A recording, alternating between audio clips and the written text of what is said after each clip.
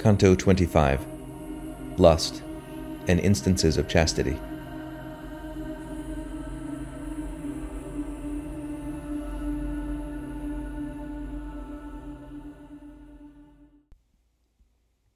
Now was it the ascent no hindrance brooked, because the sun had his meridian circle to Taurus left and night to Scorpio.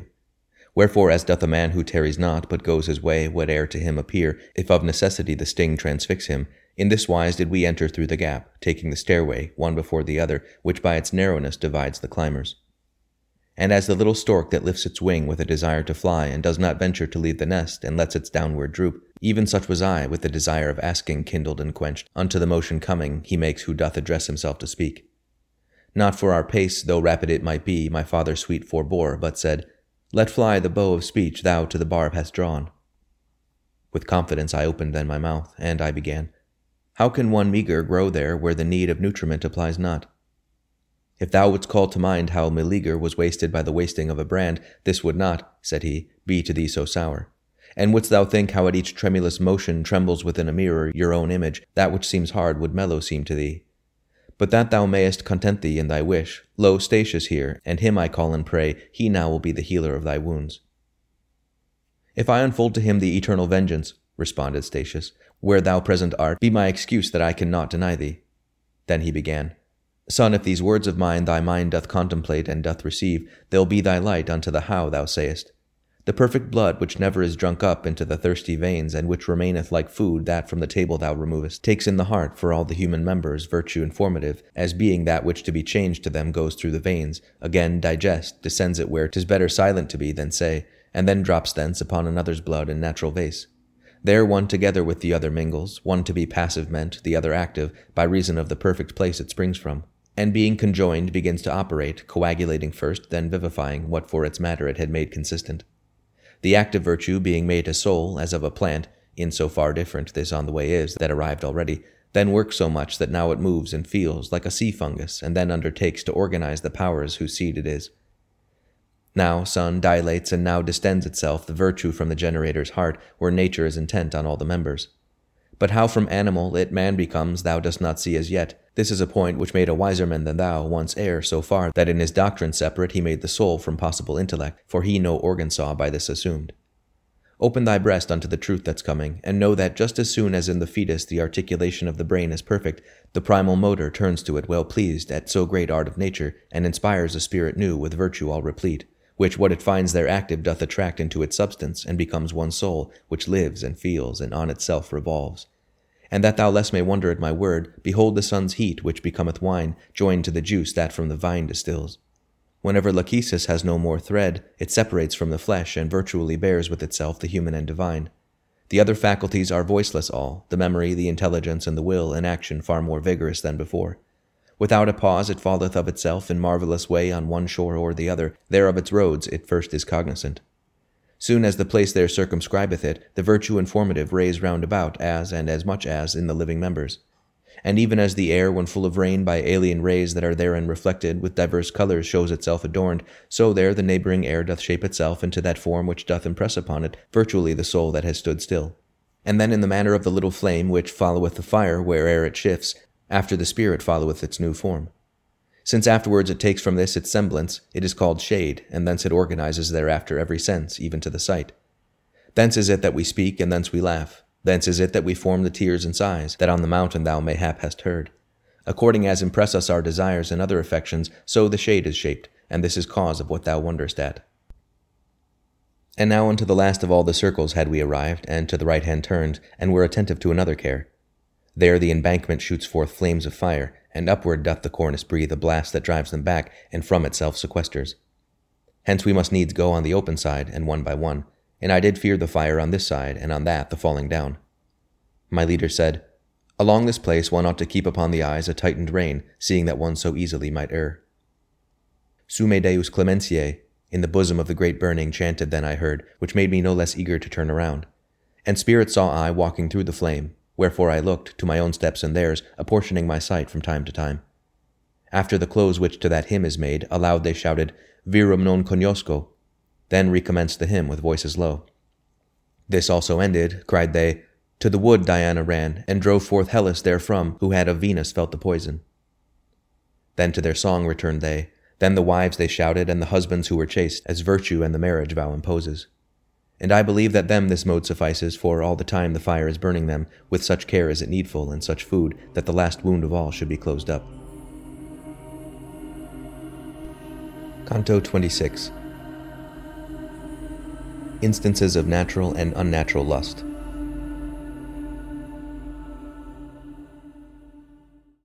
While on the brink thus, one before the other, we went upon our way, oft the good master said, "Take thou heed, suffice it that I warn thee." On the right shoulder smote me now the sun, that, raying out, already the whole west changed from its azure aspect into white. And with my shadow did I make the flame appear more red, and even to such a sign shade saw I many as they went give heed. This was the cause that gave them a beginning to speak of me, and to themselves began they to say, "That seems not a factitious body." Then towards me, as far as they could come, came certain of them, always with regard not to step forth where they would not be burned. "O thou who goest, not from being slower, but reverent perhaps, behind the others, answer me, who in thirst and fire am burning. Nor to me only is thine answer needful, for all of these have greater thirst for it than for cold water Ethiop or Indian. Tell us how is it that thou makest thyself a wall unto the sun, as if thou hadst not entered as vet into the net of death?" Thus one of them addressed me, and I straight should have revealed myself were I not bent on other novelty that then appeared. For through the middle of the burning road there came a people face to face with these, which held me in suspense with gazing at them. There see I hastening upon either side each of the shades, and kissing one another without pause, content with brief salute. Thus in the middle of their brown battalions, muzzle to muzzle, one ant meets another, perchance to spy their journey or their fortune. No sooner is the friendly greeting ended, or ever the first footstep passes onward, each one endeavors to outcry the other. The newcome people, "Sodom and Gomorrah!" The rest, "Into the cow Pasiphae enters, so that the bull unto her lust may run." Then as the cranes that to Riphaen mountains might fly in part, and part towards the sands, these of the frost, those of the sun avoidant, one folk is going and the other coming, and weeping they return to their first songs, and to the cry that most befitteth them. And close to me approached, even as before, the very same who had entreated me, attent to listen in their countenance. I, who their inclination twice had seen, began, "O souls secure in the possession, whene'er it may be, of a state of peace, neither unripe nor ripened have remained my members upon earth, but here are with me, with their own blood and their articulations. I go up here to be no longer blind. A lady is above who wins this grace, whereby the mortal through your world I bring. But as your greatest longing satisfied may soon become, so that the heaven may house you, which full of love is, and most amply spreads, tell me, that I again in books may write it, who are you, and what is that multitude which goes upon its way behind your backs?" Not otherwise with wonder is bewildered the mountaineer, and staring round is dumb, when rough and rustic to the town he goes, than every shade became in its appearance. But when they of their stupor were disburdened, which in high hearts is quickly quieted, "Blessed be thou who of our borderlands," he recommenced, who first had questioned us, "experience freightest for a better life. The folk that comes not with us have offended in that for which once Caesar, triumphing, heard himself called in contumely Queen. Therefore they separate, exclaiming, Sodom, themselves reproving, even as thou hast heard, and add unto their burning by their shame. Our own transgression is hermaphrodite, because we observe not human law, following like unto beasts our appetite. In our opprobrium by us is read, when we part company, the name of her who bestialized herself in bestial wood. Now knowest thou our acts, and what our crime was. Wouldst thou perchance by name know who we are, there is not time to tell, nor could I do it.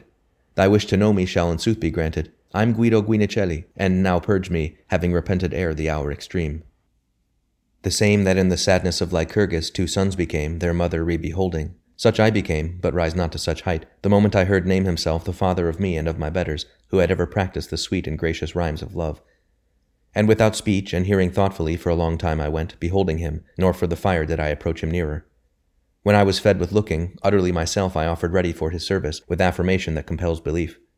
And he to me, Thou leavest footprints such in me, from what I hear, and so distinct, lathe cannot efface them, nor make dim. But if thy words just now the truth have sworn, tell me what is the cause why thou displayest in word and look that dear thou holdest me. And I to him, Those dulcet lays of yours, which, long as shall endure our modern fashion, shall make forever dear their very ink.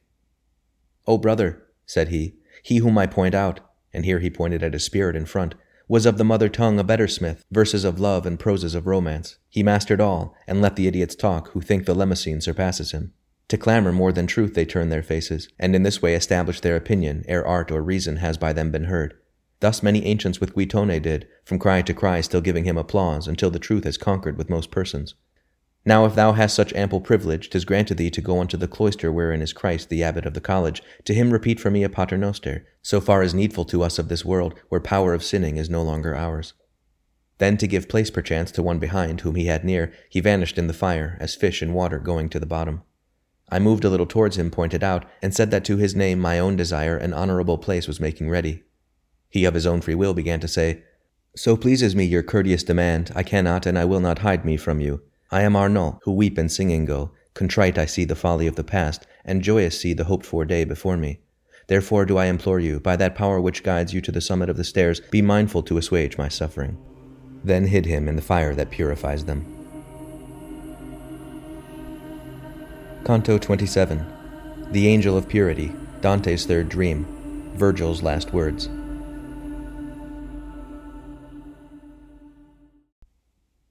As when he vibrates forth his earliest rays, in regions where his maker shed his blood, the Ebro falling under lofty Libra, and waters in the Ganges burnt with noon, so stood the sun.